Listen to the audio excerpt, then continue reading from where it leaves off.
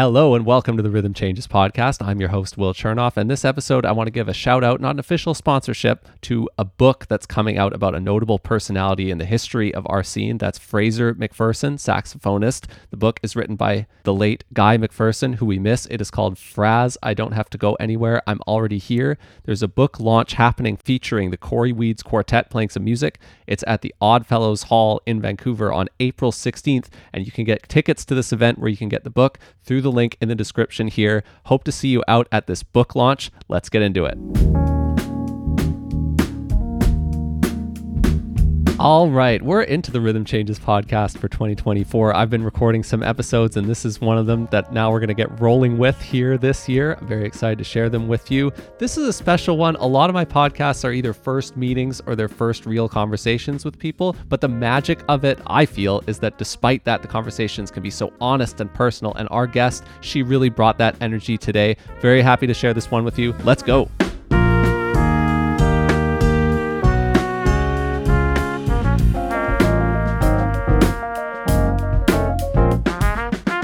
Our guest today is a very multidisciplinary artist. There's dance, there's theater, there's production, there's being on the leadership team of the Sister Jazz Orchestra of a concert coming up on March 8th that we can talk about. She has released multiple albums that I want to learn more about, and they cover all the different things that you would find in our jazz scene somehow in the work of one vocalist here. So please welcome to the Rhythm Changes podcast, Jessica Heaven. Oh, thank you so much for having me. Will, you're so lovely. Oh, thank you. How are you doing? I'm doing well. I'm just like really excited to be here. I'm like very honored to be here. Thank you for having me. Little jazzer, I guess, after all. Mm-hmm. Yeah. I think you might be the first guest who does jujitsu. Is this something that you do? It is, and I am obsessed about it. I am obsessed. I train 13 to 15 hours a week right now. Wow. For Brazilian Jiu-Jitsu gi. So gi is like, if you've seen karate, you know that white outfit that they wear? You can consider that's kind of like a gi. Now, of course, for different martial arts, the uniform's a little bit different, but it looks like that. And so there's Brazilian Jiu-Jitsu gi, Brazilian Jiu-Jitsu no gi. So that's where you're just kind of wearing like regular clothing, and there's more grappling involved with it, and then there's Muay Thai, and then there's kickboxing, and then there's some MMA. Wow. So I've been really into it. So you like to cross disciplines not only in your music but also in your martial arts. Yes, yeah, exactly. And it's fun too because sometimes you kind of hit a plateau or there's like a wall with one thing, right? Like in jiu-jitsu, and then you're like, oh, actually I really like kicking, I really like teeps, I really like Muay Thai, and you want to do that more, and then it kind of like comes full circle. So it's interesting that way because it's the same with arts too. When I get frustrated or something with a particular style or genre, like, you know, sometimes acting can be quite frustrating because, you know, it's like you can be great but you just don't get picked, and that's just common, right? Like there's just the level of rejection in artistry is so high, right? Because there's so many of us. And so when you're like, okay, acting is just like not happening for me, and then you can turn and work on something else, and that can be quite therapeutic when there's something that's just kind of out of your control. I'll try to calm my voice a little slow. No, I welcome it. It's fun. It's fun for me because I recorded an episode yesterday, and I would say that one was very chill and it had a different kind of pace to it. So I enjoy the full variety of the pacings that you get into in the conversations. I like to kind of mirror what I pick up, you know? The personalities are there. Yeah, exactly. But yeah, so that's true. Fighting. Yeah. You were a triple threat kid, you could say, right from the beginning, right? Like you were acting and singing and dancing all the way through, right? So I started dancing when I was 2. And then I started acting in grade 4, and then I started singing, taking like private lessons with the one and the only Kelly Crook, or now known as Kelly Nobles, who of course is the wife of Jordan Nobles, who is a Juno award-winning composer. And she is just like phenomenal. Adore her to bits. Her family is just like has a heart of gold. Like I would not have the voice I have today without her.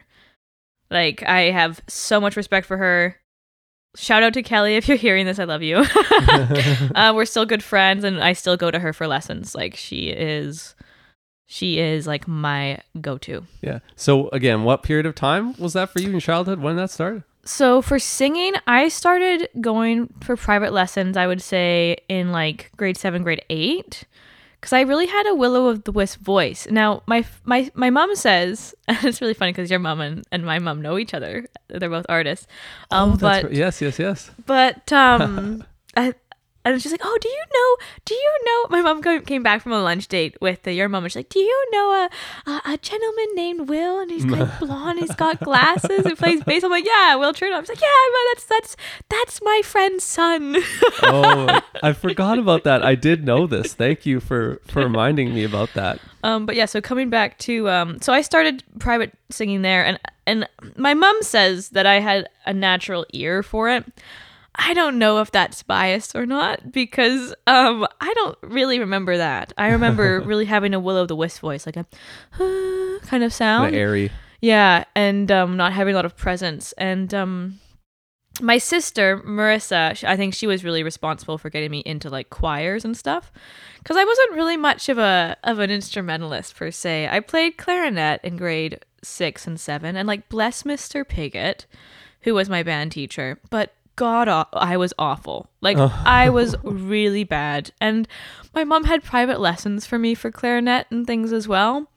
And I love the clarinet as an instrument, but I could not play that thing to sound beautiful. I could, like, it just would not happen. However, I had much more success with bassoon.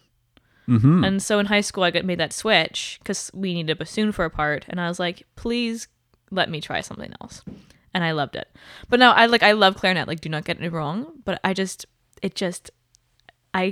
can't do single reed. I just don't sound good. I don't know what it is. So, anywho, backtrack back to my sister was like, well, why don't you try choir?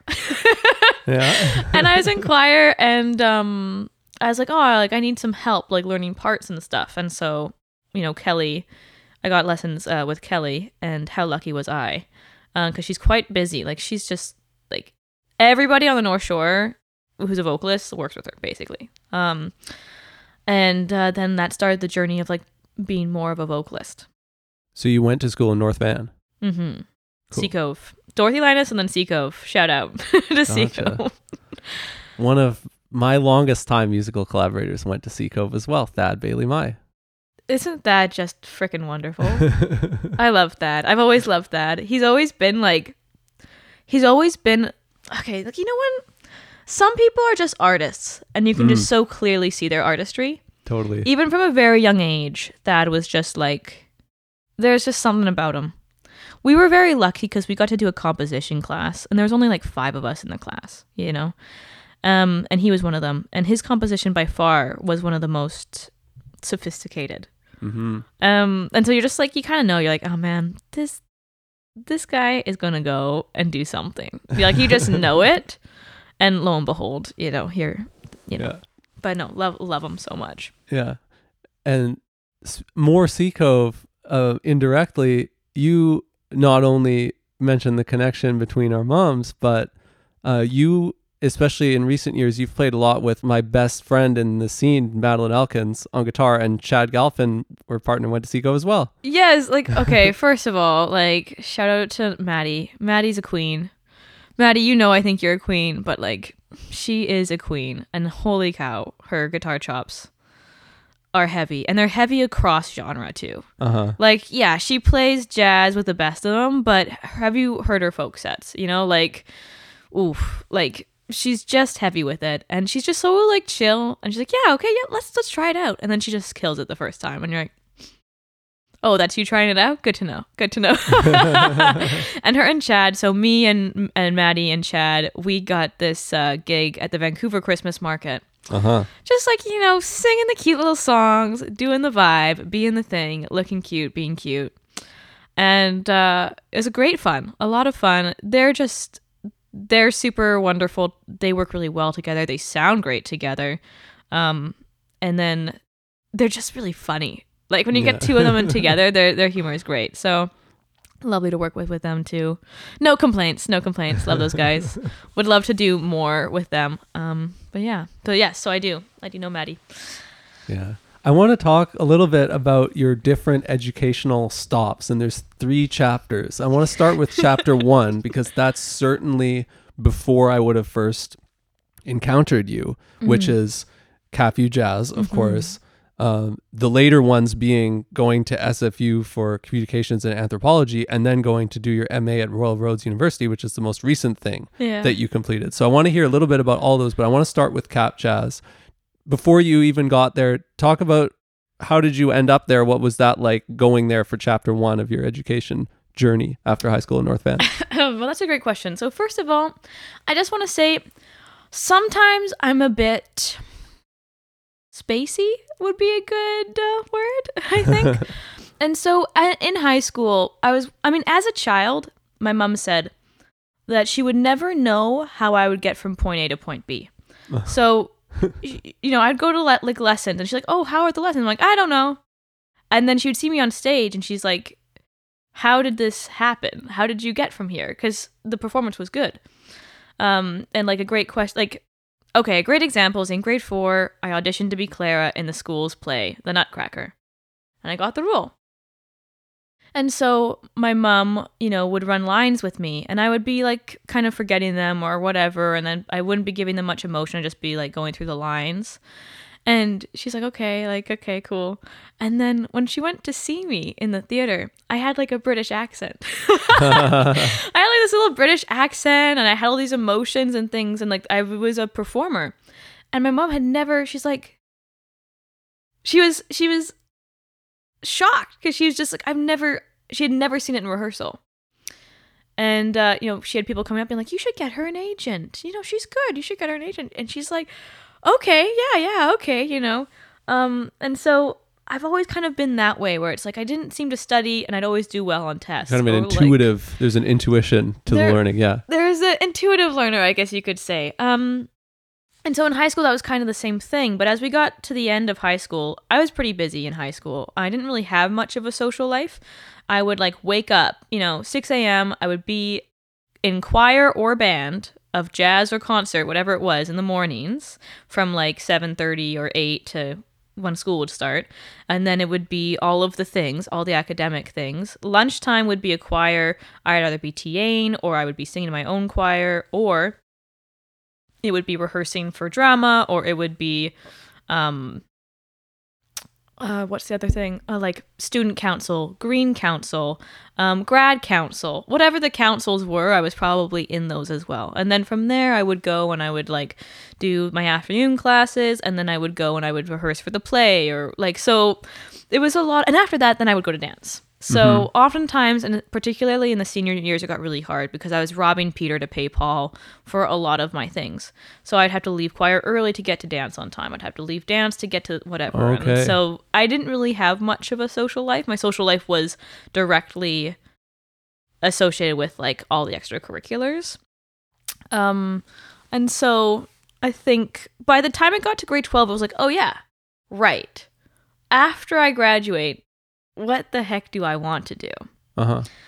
And so part of that was also what can we afford to do as well, because education is expensive. And so I applied for scholarships. And so one of the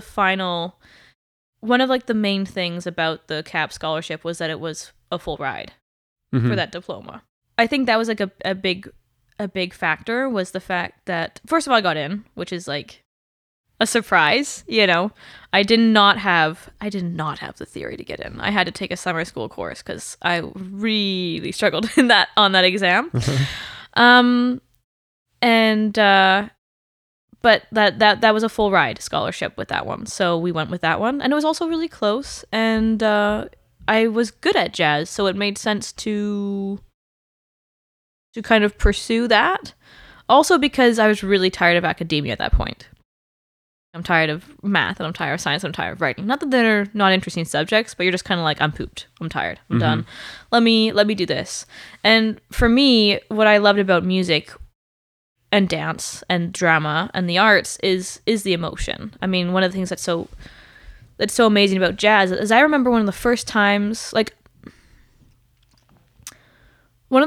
I heard Strange Fruit by Billie Holiday was in I want to say it was grade 6.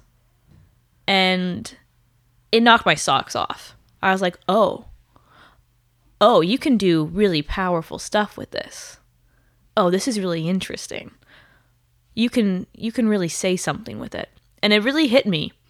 First of all, because the song is so, it's powerful, but it's extremely visual, but it's not gory. It really has this, it walks this really beautiful line of like, you really understand, and yet it's very somehow gentle in the brutality of the visual, which it is. And from there, jazz was interesting, and I'd grown up on jazz. Like, you know, I listened to like Bert Crampford at my grandparents' house every dinner that we were there, right? And then you listen to, you know, like Michael Bublé in like 2006 or 2007 was like, everyone's listening to Michael Bublé. And everyone's listening to Diana Krall. And these kinds of things. But then you start to go deeper. And so Billie Holiday was that moment where you're like, oh, there's more to this. Okay, I'm in. This is interesting. And throughout high school, you know, we'd be listening to, you know, we would sing certain songs in jazz, and, you know, we would go on retreats, or we would go to festivals, and people would talk about the meanings of these songs or whatever, and what it really meant for artists, and we'd talk about composers and things like this as well. And I think what I really fell in love with jazz was, jazz is one of those genres that is like all encompassing. It really has a divinity in it because it's extremely political. And it's like immensely personal. And it can be humorous and it can be funny, but it can also be quite satirical or cutting. And it can also just break your heart. And it also can be super light potted palm music. It has this breadth. And so I think that there was an interest about the people within it. And that was one thing that my friend always said too, who was an instrumentalist to me. He's like, you I think you like jazz, but I think you really like the whole people thing about it more than you even like the music. And I'm not sure if that's true. I think that it's interrelated, but it was an interesting observation to make. So we went to jazz school and we struggled, fam. Oh, we did. No theory. That is a very intense inclination towards success. If you're wanting to be successful in your classes and you have no theory, you got to learn quick.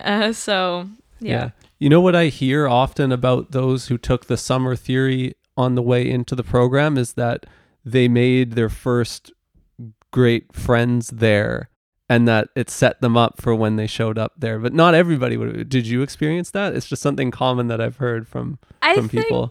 I think that was when you're kind of like, when you're in that class, you're kind of like, oh, I'm the underdog a little bit. You're like, oh, I'm not the best. I'm kind of on the cusp here. I'm on the coattails. They let me in by, you know, like, you don't really feel, I mean, for me personally, I was like, oh, like I got in, but by the hair of my chinny chin chin. And so for me, it was, I think that there's some camaraderie that comes from being like, hey, oh, you're here too? Cool. Oh, you failed as well? Nice. Okay. There's like a really interesting humanity that kind of meets you in those spaces, that I think then carries you, because then some of those people went on to be some of the top of the class in the few years to come. And so it's cool to see that. I wouldn't say that I was the top of the class, but some of us who were in that class became top of class, and I was proud of them for it. Uh-huh. For me, I think I always a little bit struggled. But what's interesting, though, is when I look back, I'm like, I am very proud about how much I learned, how fast I learned, because that was a lot. So, but yeah, no, I would say that that's true. Like, one person that I think was in the class with me was Chris Fraser. Christmas tree Fraser, you know. And I always, like, I can't get enough of his humor. He is the funniest dude to me. Like, his humor just falls out of his mouth. Like, he can't not be funny. And he's also like an extremely accomplished guitar player with beautiful, complex voicings. But love He's that. He's playing dude. Tonight, February 24th. Ah, yes. So go see him. Say hi. Yeah. Now, I didn't finish that program. I went for only a brief time. How long were you there? I did a diploma. So I actually Nice. ended up going for I did the diploma, and then I was in my third year, and I was kind of at like I was kind of in the stuck position because I was not wanting to be a teacher. Not that that's not an amazing thing to be. Because my sister is a band teacher, right? Marissa Heaven, Windsor Band and Strings. And she's grown that program, and it's an amazing program, and she is amazing at what she does. But I also see how much work she puts in, and it's a lot. It's a lot of work. You know, and so I was like, oh, I don't know, like, should I finish this? And I had the full ride, so I was like, okay. But I was kind of dealing with some things. Like, by third year, there's a lot of, like, wear and tear that I would say that the program kind of puts you through. In different ways. Like, there's definitely... So one thing that really kind of ended it for me was I was having sort of weird pain and nerve issues in and around my neck when I was singing. And by the time I actually got it checked out, it turned out that I had been holding stress in my right shoulder to such an extent that I was pulling my larynx out of its original position. And I needed to stop now or face permanent damage. Oh. So I took a medical withdrawal in the spring of my third year. And it was the first time in my life where I kind of feel like I had failed. It was very intense. And there were some other things that were influencing that. Like, there's a lot of stress sometimes being one of the few women in a program that is filled with dudes who are being taught by dudes who don't necessarily understand what it means to be a girl in a program that's only taught by dudes and is surrounded by dudes. Uh-huh. That's a really interesting place to be. And it was one of the things, like, I definitely faced, like, yeah, like, there's always, like, covert or casual sexism. That's everywhere. You're always navigating that. But there was just, like, an instant where there was a particular person in a place of power who was kind of being predatory towards me. And it was very uncomfortable, and it was very hard to continue to sort of, like, navigate around it. And so I think that was also part of a contributing factor towards the stress that I was feeling. And so it got to a point where, you know, when I got that diagnosis with the larynx, I was like, okay, like, I'm out, I gotta leave. And it felt very defeating, and it did feel like I had failed because I'm like, oh, this is a program I'm working towards, and I gave myself a very hard time. And for a while after I left CAP, I didn't listen to music. I didn't listen to the radio. I didn't listen to music. I was done. And I wasn't going to sing again. And I didn't. For 4 years, I just didn't do anything. And then I was like, okay, well, it's time to move on with my life. So, you know, after I left, I think it was that fall or maybe a year after I had left, I started at SFU. And I started I pursued my love of, like, people and culture and study. And that's why anthropology and communications kind of became that thing. It was a joint major. And so basically I'm studying the way that culture is formed and how people form culture, but also how communication systems are a factor within that formation of culture. And so I wasn't doing anything. Lo and behold, someone found me in the bookstore of the SFU campus in Burnaby, and that was Gavia Lertzman-Lepovsky, who is like an academic superstar. Okay, so let me talk to you about Gavi. Gavi is wonderful. Gavi comes from parents who are both academic superstars. They're both professors at SFU. I think they're retired now, but, like, both are, like, I think her mom was an ethnobotanist, and I think that her dad was a biologist. Smart family. Also, just, like, hearts of gold. Wonderful people. And she plays the fiddle.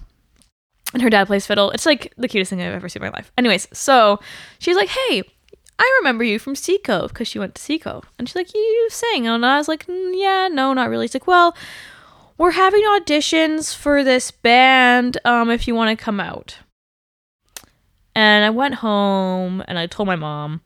And she's like, and my family had been trying to get me to sing again for years.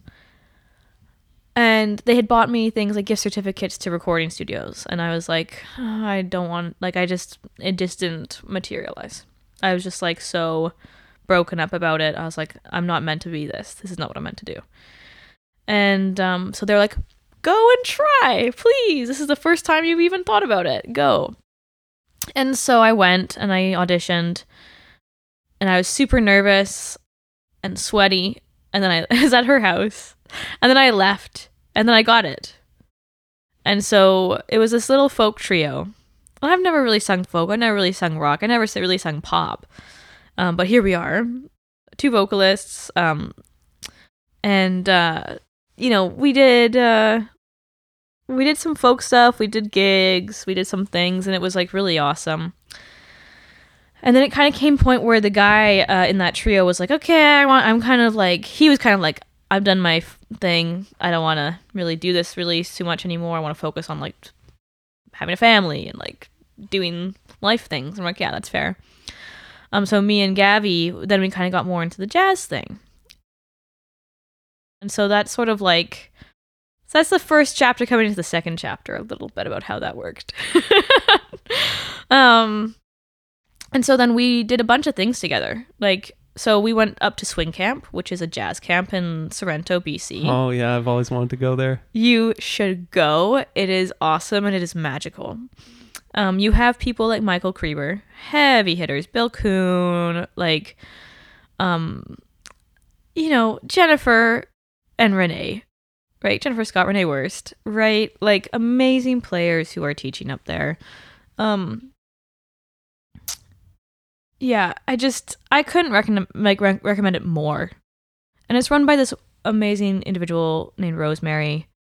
And Kathy Francis is like an OG organizer and leader of so many of these camps. Also like a Georgia Straight guitar music workshop, or guitar workshop it used to be called. Amazing camp. And it's such a place of community and of all levels.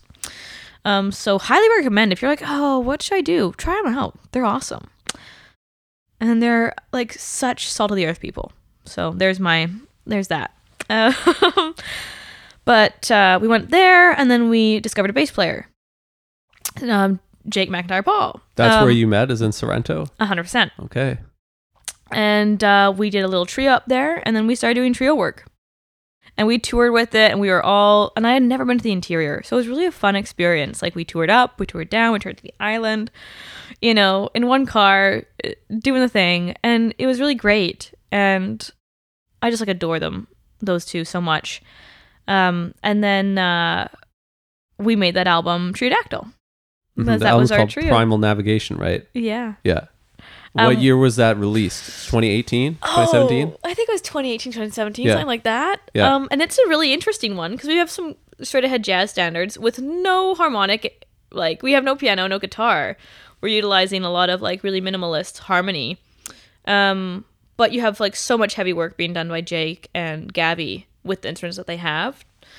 And then we had some free stuff, like Aftermath is a wild track. Mm-hmm. There was that, and we recorded that in a shed. It's kind of like a shed recording studio of Jake's friend, who happens to be related to Sir Isaac Newton, like the guy who invented gravity. Like, it's like actually really quite an interesting story. And there's like cows outside. It's just, yeah, it was lovely. It was great. And then one thing leads to another. Gavi, of course, is like an academic superstar. So she continues on to her master's, and she gets into, I call it Hogwarts, but it's not Hogwarts. It's out at like U of T, but it's like this really old, I think it's U of T. It's like this old kind of like castle-y looking thing that only like the best of the best get into. And of course, she gets in because she's that brilliant. Uh-huh. And then I don't even know where she is right now, but I feel like she's in Costa Rica or somewhere in the wilds doing biology things, saving the planet, doing her thing. So shout out to you, Gavi. And then Jake came down and was doing Cap for a while. And then, of course, 2020 hit. And 2020 was like, oof. It was a lot of things for everybody. COVID. My dad got re-diagnosed with cancer. everyone had to be separate. There's a lot of things going on. But before then, sorry, jumping ahead a little bit, was me and Jake. We did a little duo album, the live album for Sheila, because Sheila Jordan is infamous for doing bass voice things. And I had seen Sheila in person thanks to Kay Hammett Vaughn when she had come here years ago. So shout out to Kay Hammett Vaughn. Kay Hammett Vaughn is also my first ever jazz teacher. And she's got, first of all, she's just funky. She's got the most amazing house. It's like super historical. She is funny as heck. Like, her humor, her ability to work a crowd is so amazing, and it's authentic. I love her. I will just go over and we'll just hang out and we'll have tea and we'll talk about life. I just like have so much respect for her, and so much of my styling is from her.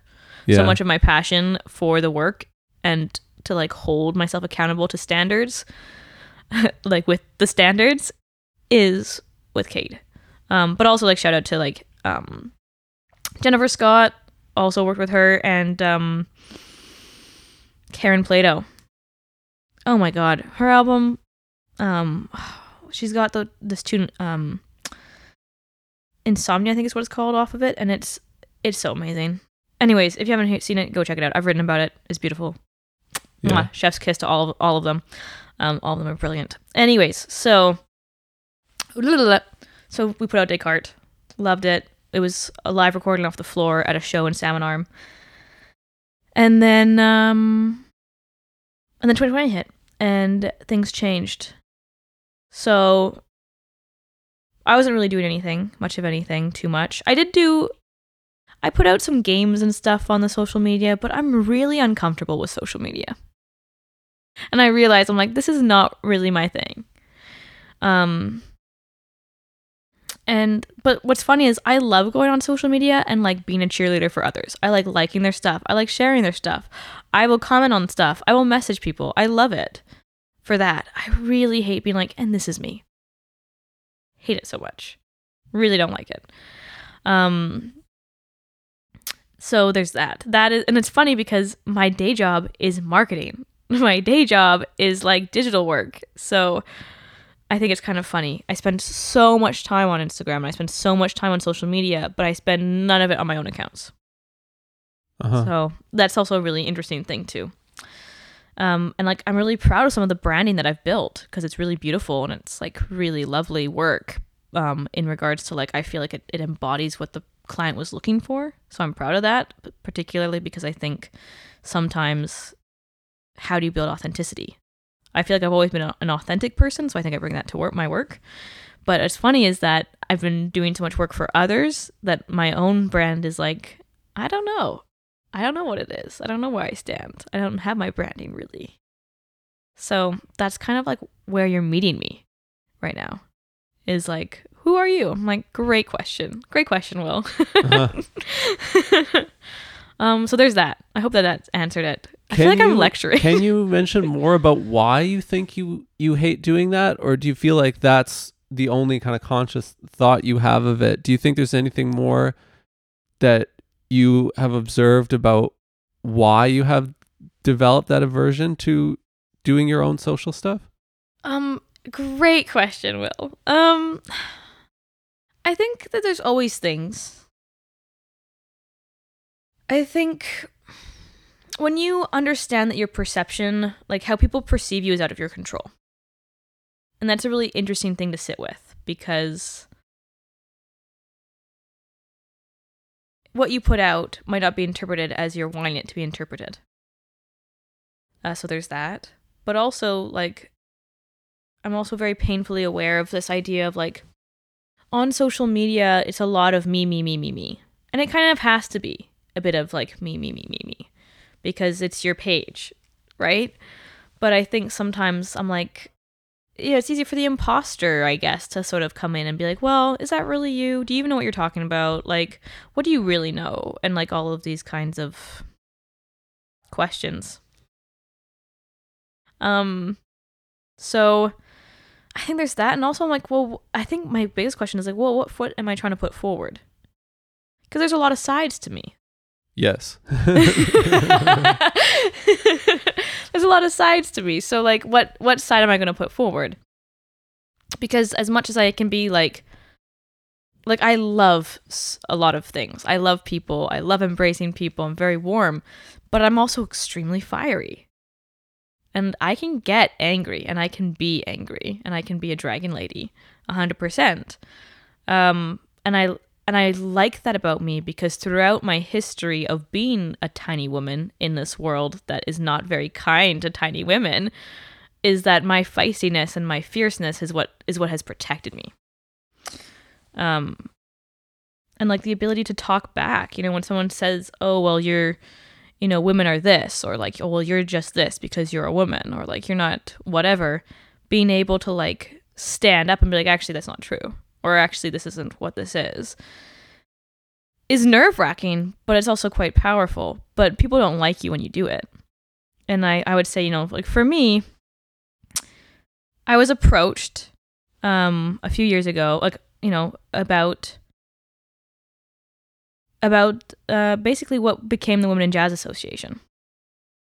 There's a lot of people who, behind the scenes, were really wanting something because they felt that there's just a lot of gendered kind of violence or harassment happening, and there wasn't a lot of respect, and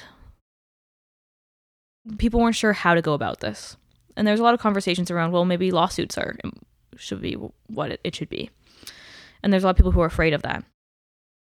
And I said, well, what if we created an organization that was basically public facing, and it would basically signal to those who are being predatory that there's actually an organization that's now in the scene that is inviting conversation from people who have been affected, and where people can go if they're feeling like they're being attacked or they're being harassed or whatever.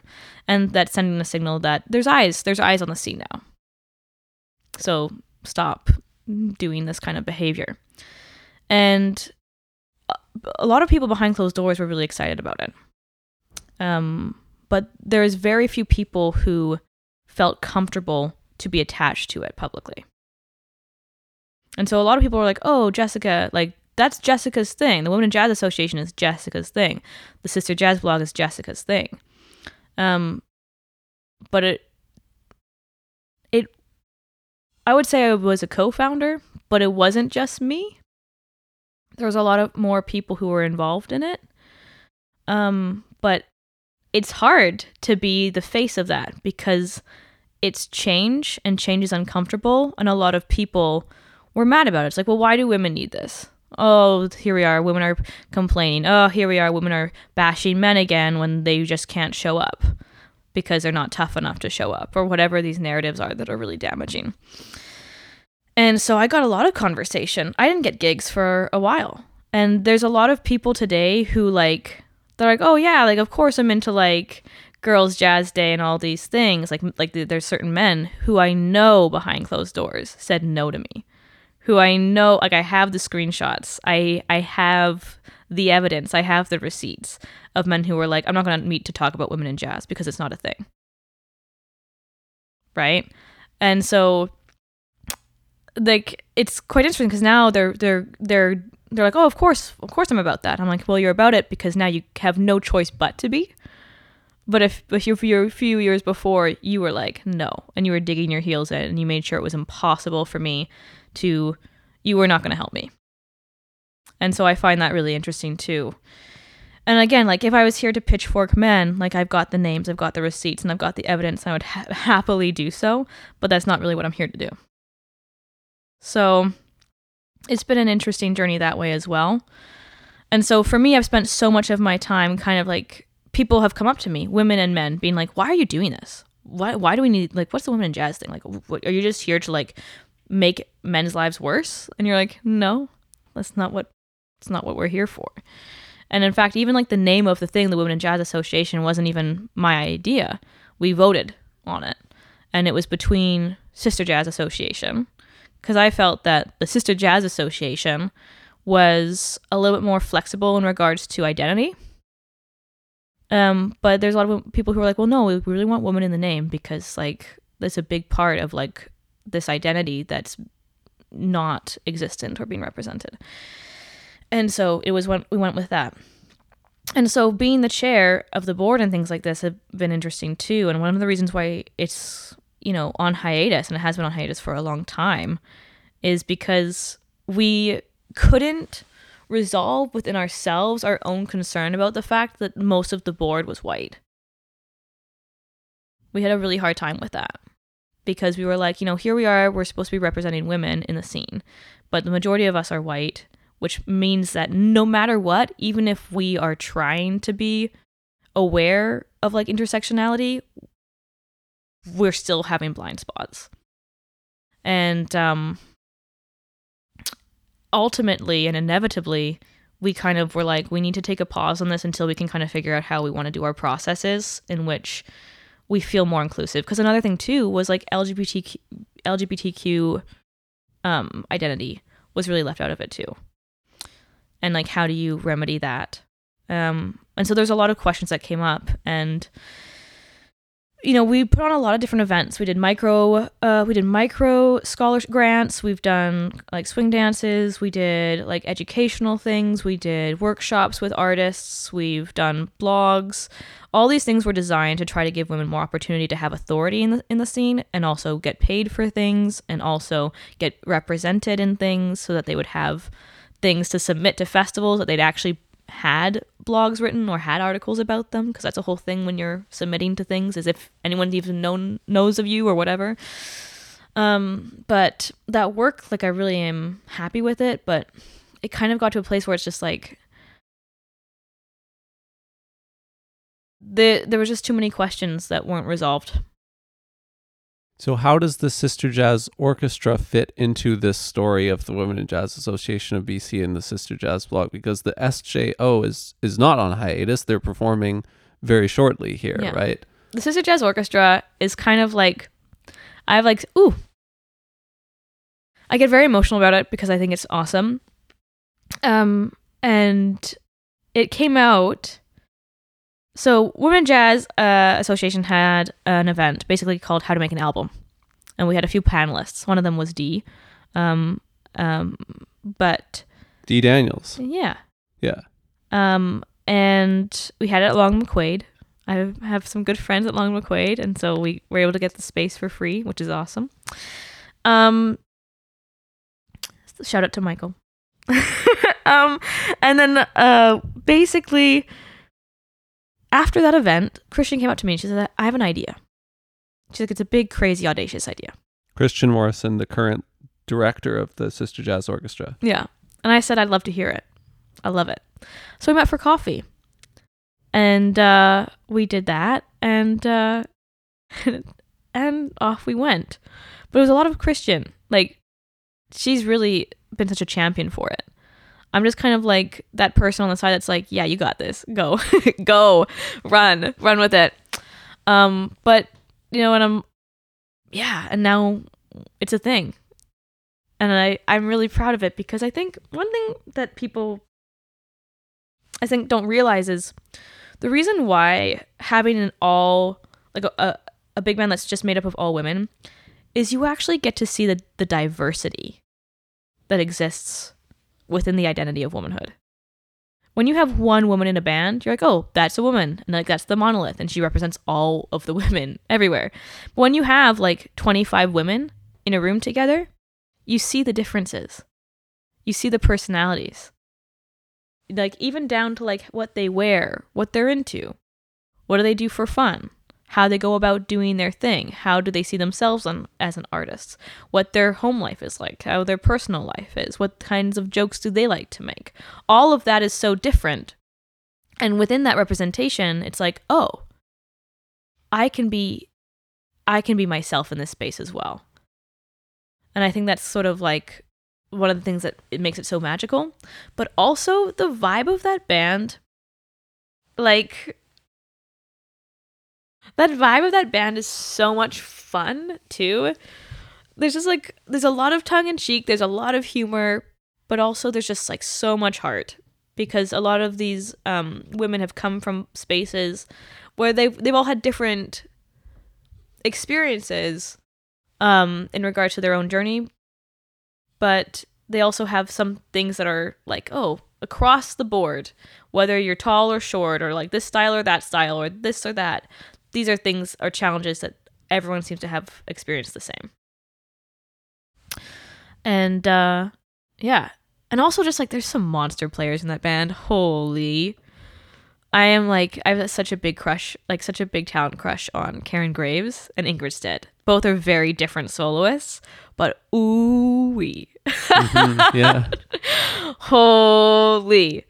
And also just like, when Jodie comes in, I mean, Jodie's so busy, so we don't get to have her that much. But when Jodie's in there, it's like chicken noodle soup, man. Like Jodie's magic like that. And like, yeah, I'm like proud for it, because I know that if I was a kid and I saw that, I'd be like, oh, I could do this, right? Like, I think it's important to see, but it's also really important to see because then it's like we were playing at a festival the other time, and I was looking, and what's really exciting for me is actually seeing the boys being like, oh, they're really good. It's like, oh, maybe you can look up to, maybe that's someone you can look up to. Maybe you can look up to someone that's not a man. You can look up to someone who's a woman who's really good at your instrument, and that's okay. And that's totally, totally great. Because I think that that's a whole thing too, is like education happens at all levels. But when these kids see that like actually anybody can be good at this instrument, and you don't have to just like, you don't have to just pick a male role model. You can pick a role model that works for you, who's about what you want to be about. It doesn't have to be a man. Could be a woman, could be, doesn't matter. Anyways, that's my little piece about that. But yeah. Sister Jazz Orchestra. I heard the band once live ever. It was in 2022. Bonnie Northgrave sang music of Chelsea McBride. It's my old friend from here before she moved to Toronto, was featured. There's another show with Audrey Ochoa joining on trombone around the time she released an album. There was a previous show at the virtual festival of Canadian jazz that happened during the peak of COVID. Mm-hmm. And then there's this concert that's coming up on March 8th. So what's your role in this event that's coming up right now? Honestly, my role, I mean, to be honest, I don't really feel like I do that much. I do create some posters and promotion. I mean, I'm talking about it now, so I guess that's promotion there. Yes. Honestly, sometimes it's a very humble thing. Like, I will bring snacks. To rehearsal.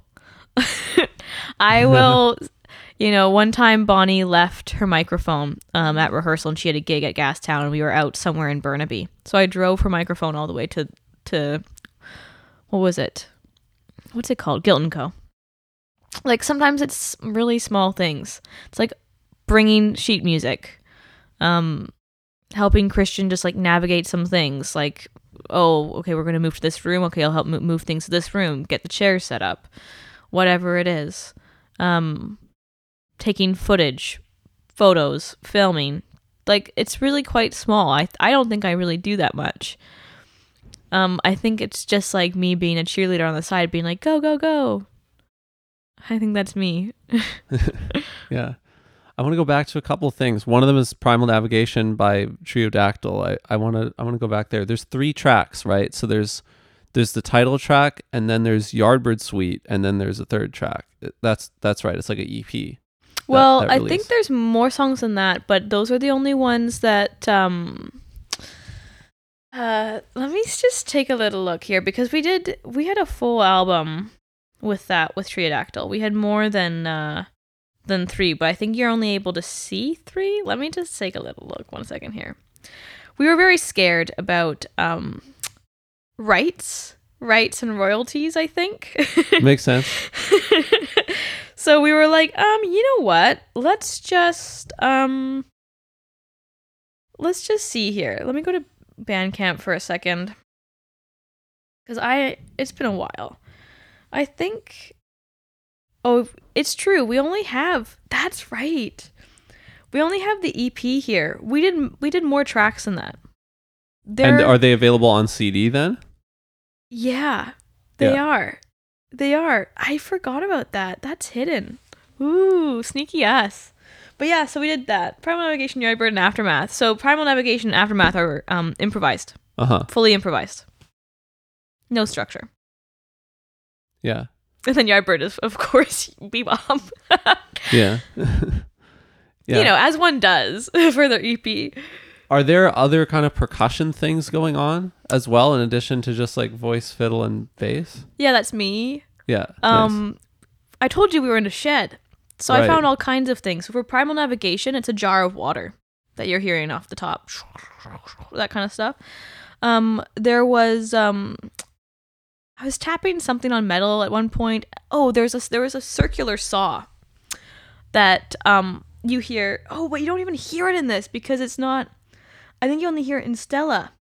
Yeah, so you could, if you bought the album, there's many more tracks. On the line, that there's only these things.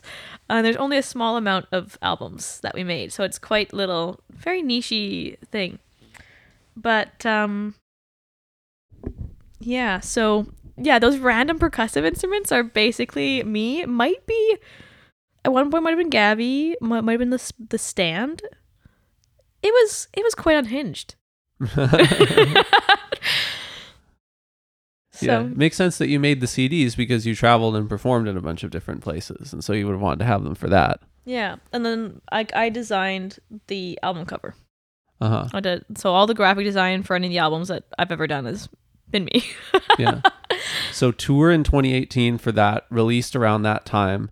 Where does that hit you? Are you still at SFU? Are you done at that point? SFU. When you were doing that tour, you were there. I think I was at SFU or I just finished at SFU. Yeah. Yeah. I was basically, because I did full, actually over full course loads every term until I finished. Because I was like, I want to get this done fast. Yeah. So I did.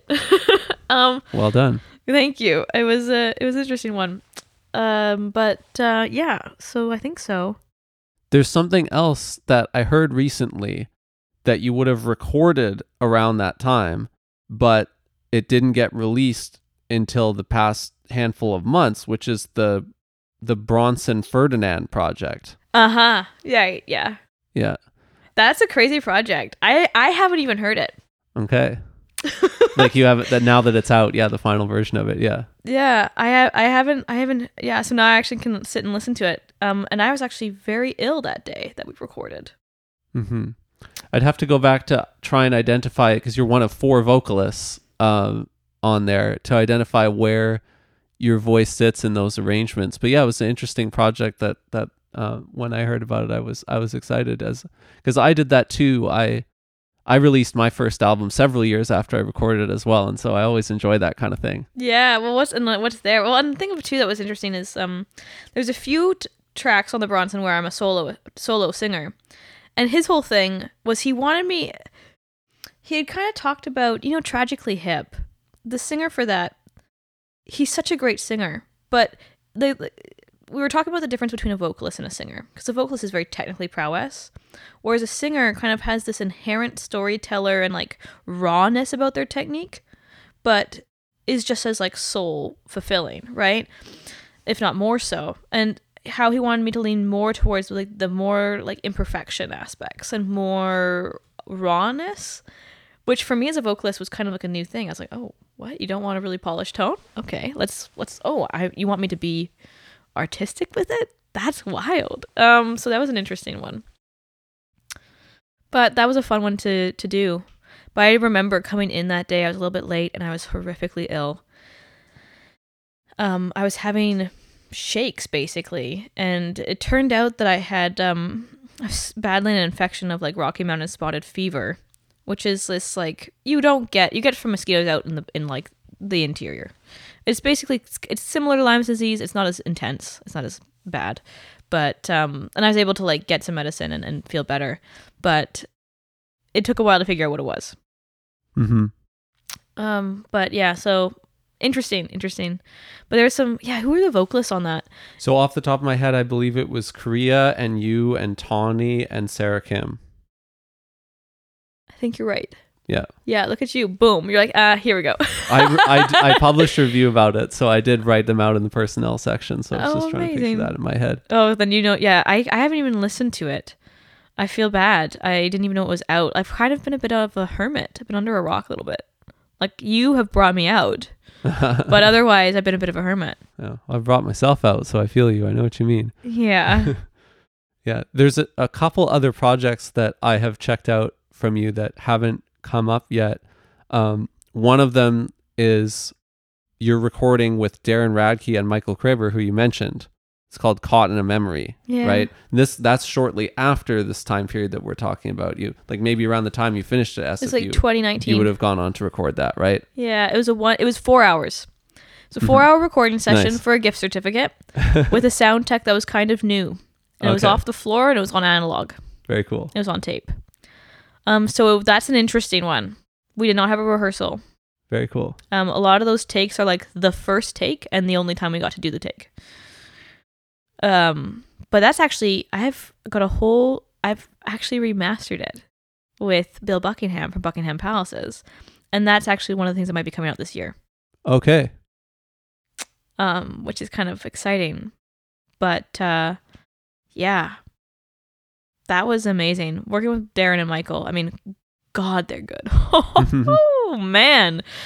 Like, yeah, I just love those two so much. I've always had such an admiration for Darren as a teacher. And he really worked with me on some of the arrangements. And then, of course, I met Michael at swing camp. And he's so damn good. And he's just so damn kind. Uh-huh. And you're just like, that's it. That's it right there. And he's also got the heaviest hands I ever. He would, if he claps, like you'll hear it in Newfoundland. You know, like he's just got a heavy hand. But he's also like lovely on the dance floor for swing dance. He's so nice, so kind. And that's why swing camp's lovely. I also met Tom Keenlyside, who I also adore and I think is an absolute dreamboat of a band leader. He let me play bassoon in the freaking band for the swing camp. I was like, really? He's like, yeah, come on out, play your bassoon. And so I'm just like, this is great. So again, I have like such big love for all of those people at swing camp. Shout out to swing camp. You're so amazing. Amazing. Yeah. So you have the new masters for that in the can now, and it's just up to releasing, or that project is going to be completed in the near future, and then you're going to decide what to do with it. You said there's something there that's upcoming. Yeah, it is. So we've remastered all the old tracks, and then I'm just thinking of doing. So the whole album, Caught in a Memory, is all songs I've sung at people's funerals. Okay. That's the set list. So the thought was to add one more, which would be my dad.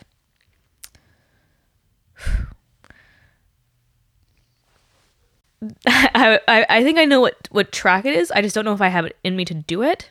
And I have an idea of a release date, but I'm not sure if everything will pull together in time for it. But basically, I want to do one more track with Michael and Darren to add to as like a celebration of the remastering and as an acknowledgement of the change. I just don't know if I have it in me to do it yet. Yeah. Well, nobody else is going to put any pressure on you for that. So at the right time, you can make it happen. So that's good. Yeah. So it's just like that. Still so fresh. But so there's that project. And then I'm not going to lie, I'm kind of been spinning in my mind. So I've got one thing that I'm doing with Dave Coles, who's a composer in Vancouver, moved to the island. There's one song that I'm working on lyrics for him, and I want it to be in both English and French. But I'm really having a hard time having the French rhythmically fit. So we're working on that. And also I need to pronounce it properly. So that's another thing too. But that's kind of in the works. And that's been about a year now, unfortunately.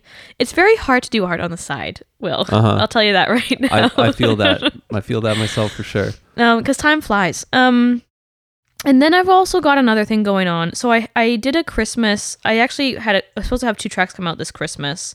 One of them to celebrate the birth of my first nephew. Oh, nice. But at the time, there's a lot of kind of action online about being quiet for Palestine. And so I really didn't feel it in me to like put out these new tracks at the time. I was like, man, like, let me make some space. And so I really haven't been doing much either for the sort of just to try to like create some space for that too, because it's hard and it's very frustrating. Like being someone who studied peace building and human security, I've been writing essays about the Congo and like we've been talking about these conflicts for years. like within my own academia and study. And so for them to be really here right now and still be like, we're just dealing with so much conflict right now that could have been preventable if, there was more peace building work done earlier. And so it's hard to kind of be here and sitting and watching all of this conflict and watching people kill each other over their opinions on these conflicts that ultimately had so much opportunity for resolve before it got to this place. And so it's really tough then too. And it does affect. It's like, who am I to make art right now? Who am I to make art right now when there's just like so much suffering, and but art heals. It's like, that's true. And it was like, so there's all this back and forth of like, what do I do? Do I do it for this? Do I do it for that? Do I just give space? What's the right thing to do? Because again, like all this social media stuff is like, it can make the difference, but it's also like ultimately the people who can make the change that we're seeking belongs to a very small group of individuals who have a lot of power. And we can put pressure on them, but at the end of the day, that's what it is. It's pressure. But the decision is ultimately out of our hands. And that's the thing that I find extremely difficult to sit with. That's heavy. That's heavy too. And like, there's a part of me, like, there's one professor who's doing work in Ukraine, and I really want to go and I want to do field research, and I want to pursue that part of my career.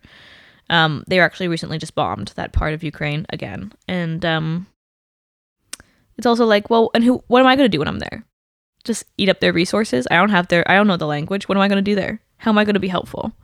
Because there's a lot of questions around this. Like, a big thing about peace building and human security isn't about weaponry or defenses or how tall is your castle. Human security is, do people who are living in these situations have food, water, shelter, warmth, clean, the ability to clean things? Do they have these things? Yes or no? And if not, what's the best way to get from point A to point B to fulfill that need? So it's just like, it's a lot. Anywho, so I was approached by one individual who I really respect, who was like, can you write a song for Palestine? And I was like, that's a great question. And a big one for me is like, me being a white woman who's so far removed, am I the one to write a song for it? And what kind of song would that look like? And what would be the most powerful? And how would I create a story? And it's like, or would I just become this white woman who's harnessed someone's suffering to then shoot myself to fame? Because I don't want to do that. And so there's some really interesting questions for me, like in regards to like, how do I show up and support without like taking? So I'm sitting with some of these questions right now in my own artistry. This relates very much to what you would have been studying at Royal Roads, right? When you were doing your master's, as you're saying, in human security and peace building studies on Vancouver Island outside of Victoria, right? Mm-hmm. Yeah. When did you enroll there? So I started in January 2020. Okay. And my dad passed in 2021, halfway through the program. And they asked me if I wanted to take a break. And I knew that if I took a break, I wouldn't have finished. So I just powered through and I finished it. But because it happened during COVID, there wasn't a lot of opportunity for like field research. I've always wanted to conduct research. I've always wanted to be in the field, and I'm really interested in some of the really big problems that are facing the world. You know, like I don't believe in the impossible problem. I don't believe that the conflicts and the violences that we're seeing are not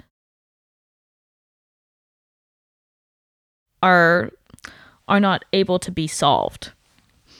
But I do think that oftentimes in these conflicts, we have to identify the knots within them. Because, you know, if you've ever had a piece of jewelry that's very small and fine, get a knot in it, it's extremely difficult to unknot it without breaking it. And so I think oftentimes I kind of think about conflict like this, where people think, oh, the quick solution is often one of the more violent ones. We'll just drop a bomb. We'll just whatever. We'll just wipe them all out, and then we'll never have to worry about the conflict again, whatever it is. And so these questions that people come up with and these solutions that people come up with are not sustainable, and they're not peaceful. But they're often coming from a place where they think, well, it will solve the problem. But as we know, violence begets violence. So it doesn't solve the problem. But the real work, the unknotting of these conflicts, is something that within our history of humanity in the last thousands of years, we don't really know. We haven't really seen it. And so that work is sort of where we're needing to move to. But it's really uncomfortable. And it's also, like I said, because it's new, there's not these like tried and true methods of actually really creating like well-known successful processes yet. We do know some things. We know that oftentimes in the room, there's a lot of spaces in the room where women aren't allowed. They're not allowed in the war room. They're not allowed in the peace talks rooms. They're not allowed in these spaces. However, when women are in these spaces, we find that the armistice or the peace talks are more successful through research. And so I also find that quite interesting. Because here I am in peace building and human security, and we're still running into gendered violence, and we're still running into the assumptions on gender that are actually having really negative effects on really important problems. So studying that, being in 2020, being in COVID, studying human security and peace building, where you're studying some of the hardest problems in the world, and then not being able to do field research, not being able to do that work, having a dad who is struggling to survive, basically. We're all struggling to survive, and then having him pass, it's a lot. And that's not even anything with anything else in my personal life, let alone like romance or like love or loss in that regard. And so it really changed me. Like I used to be much more verbal and much more violent, much more intense about what I think is right and what I think is wrong. And for me, ever since that loss, it changed me so much. Because I had so much anger. I was so angry, and I still am. But there's also just like the grief, and the grief is very different. And the exhaustion is like, you can't be like, with grief exhausts you because you have to keep your mask on even when you are breaking apart. And so anger is very hard to keep up because anger is a lot of fire. Anger is a lot of, you need a lot of fodder for that. You need a lot of energy for that. And when you don't have it because you're grieving, the world becomes so different and very nuanced because things just keep on going with or without you. And so it's kind of changed a lot about me as a person, but also like as an artist, like there's so much that I want to say that I haven't said, but it's also exhausting to say. And so I feel like I've done a lot less. I feel like in the last few years, I've done so much less than I think I would have if things were different. And it kind of moves me towards like, who am I as a person? What do I want? What do I value? Am I a good person? Am I whatever? And because oftentimes, like as girls, you're raised to be nice. Oh, I'm a nice girl. I always do what I'm told, and I always do these things. But do I want to be nice or do I want to be good? Do I want to be a good person? And am I on the right side of conflict here? What's the right side? Who's right? And who's wrong? And why? And all these questions come up over and over and over again. And it's important to ask these questions. But you really get lost sometimes. You get lost in, like, I feel like, oh, I'm not doing enough. I can't do more. Oh, I'm not doing enough. I can't do more. And like all of those kinds of things become conflicting. Am I keeping up? No, I'm not. What do you do with that? What do you do like that with that? I think this is like just like being very authentic and just being really honest. But I think it's a lot of things to think about. Now, that being said, I mean, even in the years since you enrolled there and on your way to completion, and since then, you've still done a lot of traveling. You've gone to other places to do theater shows. You've been involved in theater. You've been involved in some short films. You have been doing all of that recently. Yeah. Some of those things. I mean, like, I think this year is kind of like the year where I've kind of like slowed. I think I was saying yes to a lot of things, and like I liked all these projects, and I want to be working. Like I feel like this year was the first year where I realized I was a hard worker. I didn't think I was a hard worker for a long time. This is the first year where I'm like, oh, I am a hard worker.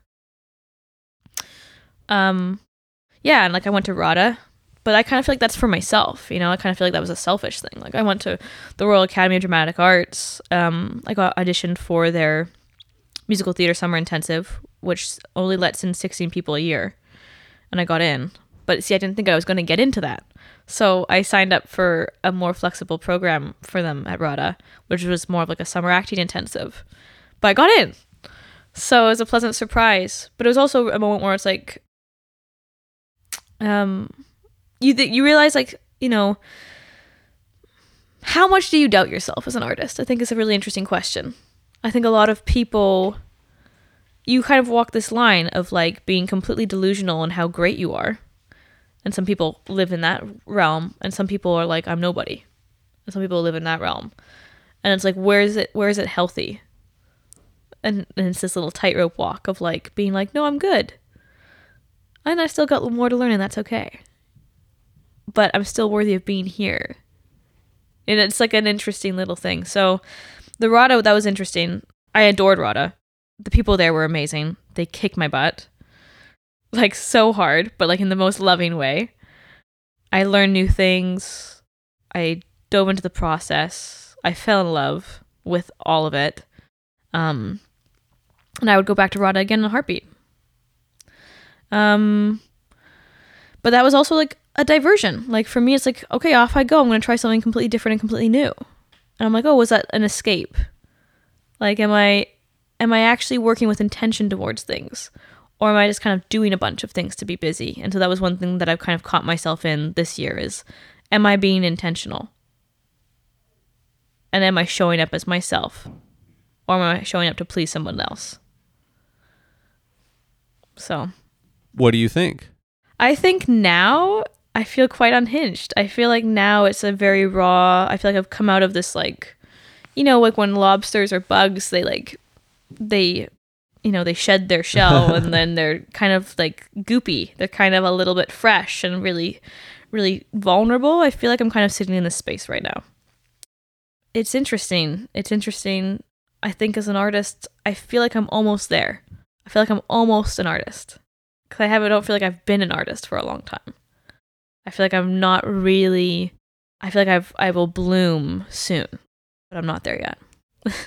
But yet you kind of feel like you've been there before. A little bit. Like, I think that there have been glimmers of like, I've always been authentic, but I don't think my art has truly delivered on itself, on who I think I am.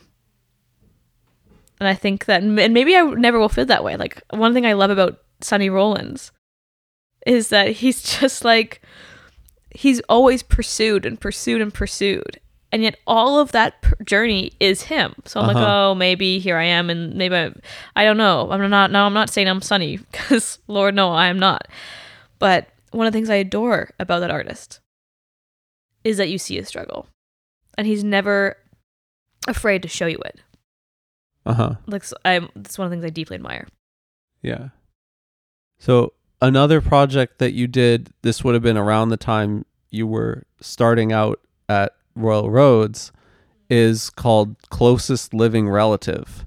And this is where you continue to do improvised stuff in addition to, you know, you have a background in dance and theater and in the mainstream jazz tradition. But here you're playing with two musicians who, as I know from recently talking to them, they currently do a thing called improv karaoke, and they play in the improvising scene. Mike W.T. Allen and Spencer Schoening. So yeah. What is still with you of this project? What do you want to say about that one? I mean, one thing that's really cool about Mike is he's like, yeah, we're going to do it. Yes. You know, Mike's like that's really weird. Here we go. Absolutely. But Spencer is one of those endearing individuals who is quietly like fine-tuning the chaos. You know, like he loves it and he lives in it. But it's not just like throw anything at the wall and see what sticks. He's got a paintbrush there, you know. He's like, oh, I want a little bit there, I want a little something there, and whatever. So working with those two was a lot of fun. And it was all improvised. What about the lyrics? Lyrics are all improvised. Or improvised, okay. Yeah. I think there's maybe one that was like parts of a poem or some rough poems. I write quite a lot of poems that I kind of pulled from. But a lot of it's just improvised. And yeah, like, yeah, it turned out. One of the things I love about improvised music is when you're working together. I think sometimes in improvised music, if there's ego involved, it's very hard to work in it. Because people are like, oh, I'm going to do this because it's going to look cool. And it's like, but you need to be with me right now. We're in this together. So one thing with Mike and Spencer is there was not really any ego in that room. It was just a lot of play. And I think you can hear it because we're really moving towards one another. It was fun. And I got to play bassoon. So yes. I was really pumped on that. Honestly, I loved it. Did you also play piano? I played piano a little bit at some points. Yeah. The better piano playing was done by the other two, but yes. Okay. If there's any smooth lines of runs and stuff, that was not me. That was probably them. But otherwise, yes. So yeah, closest living relative. I would do things with them again. I think, no. But that was actually a little bit earlier. We put it out then, but we had it kicking around for a few years actually. Yeah. Just like how Descartes for Sheila, it came out in 2021, but it sounds like you had recorded it previously and then you post-produced it later and then you put it out later. 100%. Yeah. That's a big thing with me is like I get something done, but then the like admin work prolongs getting it out. Yeah. It gets done and then it just sits somewhere. It sits somewhere for years. Yeah. I definitely have done that too because my first album had that kind of gestation period of like 4 years and then my second album about 3. So yeah, I feel that. Yeah, no, exactly. Yeah. I love your version of I'm on Fire from Descartes for Sheila. Thank you. Bruce Springsteen, ladies and gentlemen. But apparently it's actually about a car. That song is about a car originally. But for me, it was not about that. Yeah. But yeah, I love that one. I love that tune.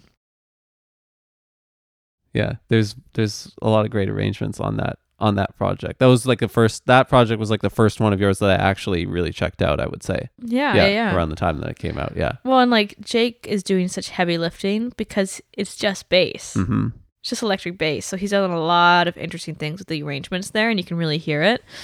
But also, the two of us, we seem to have a natural affinity to kind of know where we're going, and so that really helped too. So a lot of the making of the music was us just playing around and then being like, no, that's nice.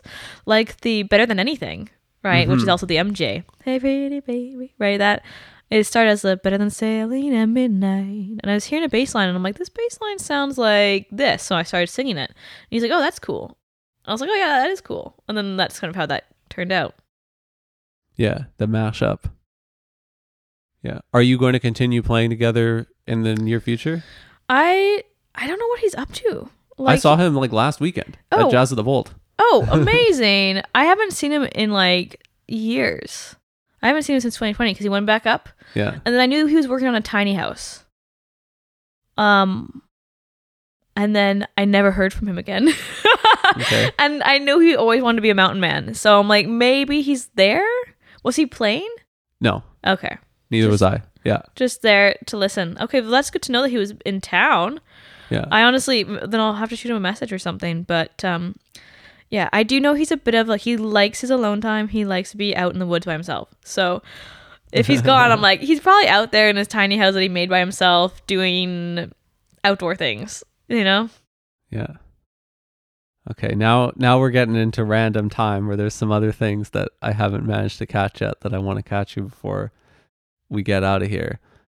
One of them, so I was absent kind of from this community for several years while I was playing folk music and touring, and I had a similar kind of year, it sounds like, to what you did when you were doing that with Triodactyl, and I wasn't participating a lot in this community until I came back and started doing rhythm changes. And there are many places that I didn't ever get to see or get to go to that popped up during that time and then were gone by the time I came back. And I wanted to ask you about one of them because I'm pretty sure you've played there. You've been there a couple times. Yeah. What was the Maplewood concert series? Oh, at the Maplewood, it was this upstairs venue. Okay, this is a funny one. In my like, so there's this kind of like little rundown-ish bar, pub type of thing that's near the dump in North Van. And it used to be kind of like a nightclub for a little bit. And then people, lose interest in it and it kind of festers a bit. And who was it? I think it was Atlee. Who booked it? I think so, yeah. Yeah. And it was basically the upstairs had a kind of quaint little venue. And so it was a series that was put on. Atlee organized it, and it was kind of a cool venue. I feel like it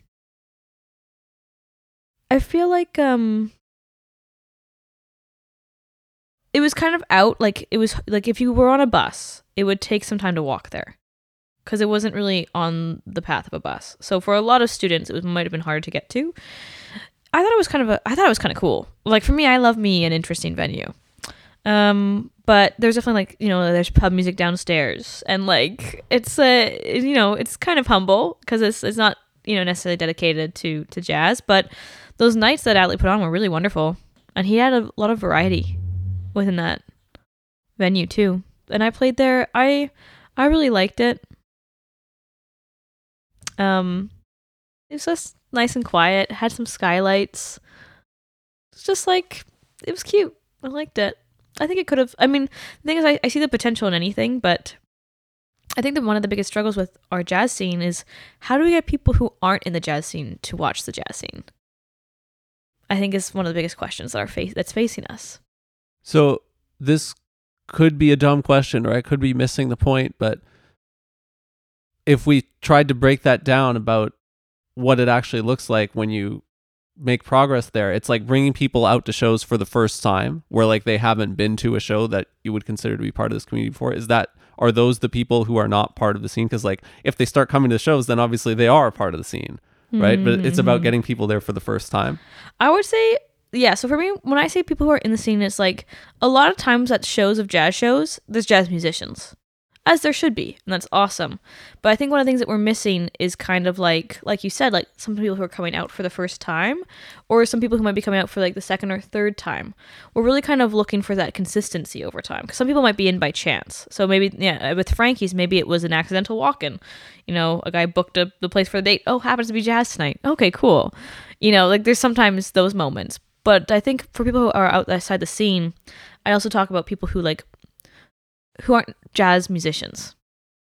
People who enjoy jazz but aren't jazz musicians, I think would be something, because the one thing about jazz musicians, watching other jazz musicians, is when they all have gigs, then no one can watch each other, which happens sometimes. And I've been to a show where there's like 5 people in the audience to a really amazing show, just because a lot of those jazz musicians are also working other places. And I'm like, man, this is a really good show. Like, where are the people who are jazz listeners? And so I think maybe that's the question. It's because, of course, they do become part of the scene. Obviously, I would agree with you, right? Over time, they become part of the community. Because for me, I think that's one thing, is like, because growing our scene would be having those fans who enjoy the music. And I know that there's fans out there of jazz. So it's like, how do we connect them? But that's one of the things why, like, I find what you're doing is so important. Like, if I think about it, like, bless Sapalo and bless Vince, because they're one of the only people who have photo evidence of us. Totally. But then, like, their work with your work, like, because you do so much blog, like you are like February 6th, February 9th, you're putting post out post out post, and I'm like, amazing. It's amazing, Will. Like, you're going, and it's fast, and you're putting it all out, and I'm really like so impressed with all the work. And you're creating like a place where people can find us. Mm-hmm. Well, thank you. That's just a shout out to you, Will, because like it's a lot of freaking work, and I'm just like, I want to like hats off. Yeah, I mean, it works because of it's the right size community. Like, you can't really do it even in the broader indie music community because it's too big or it's too spread out. You can't keep track of everything. But this community is the right size where you can keep track of literally everything pretty much because it's the right size. It's also not too small. Like, there's enough going on that's never the problem.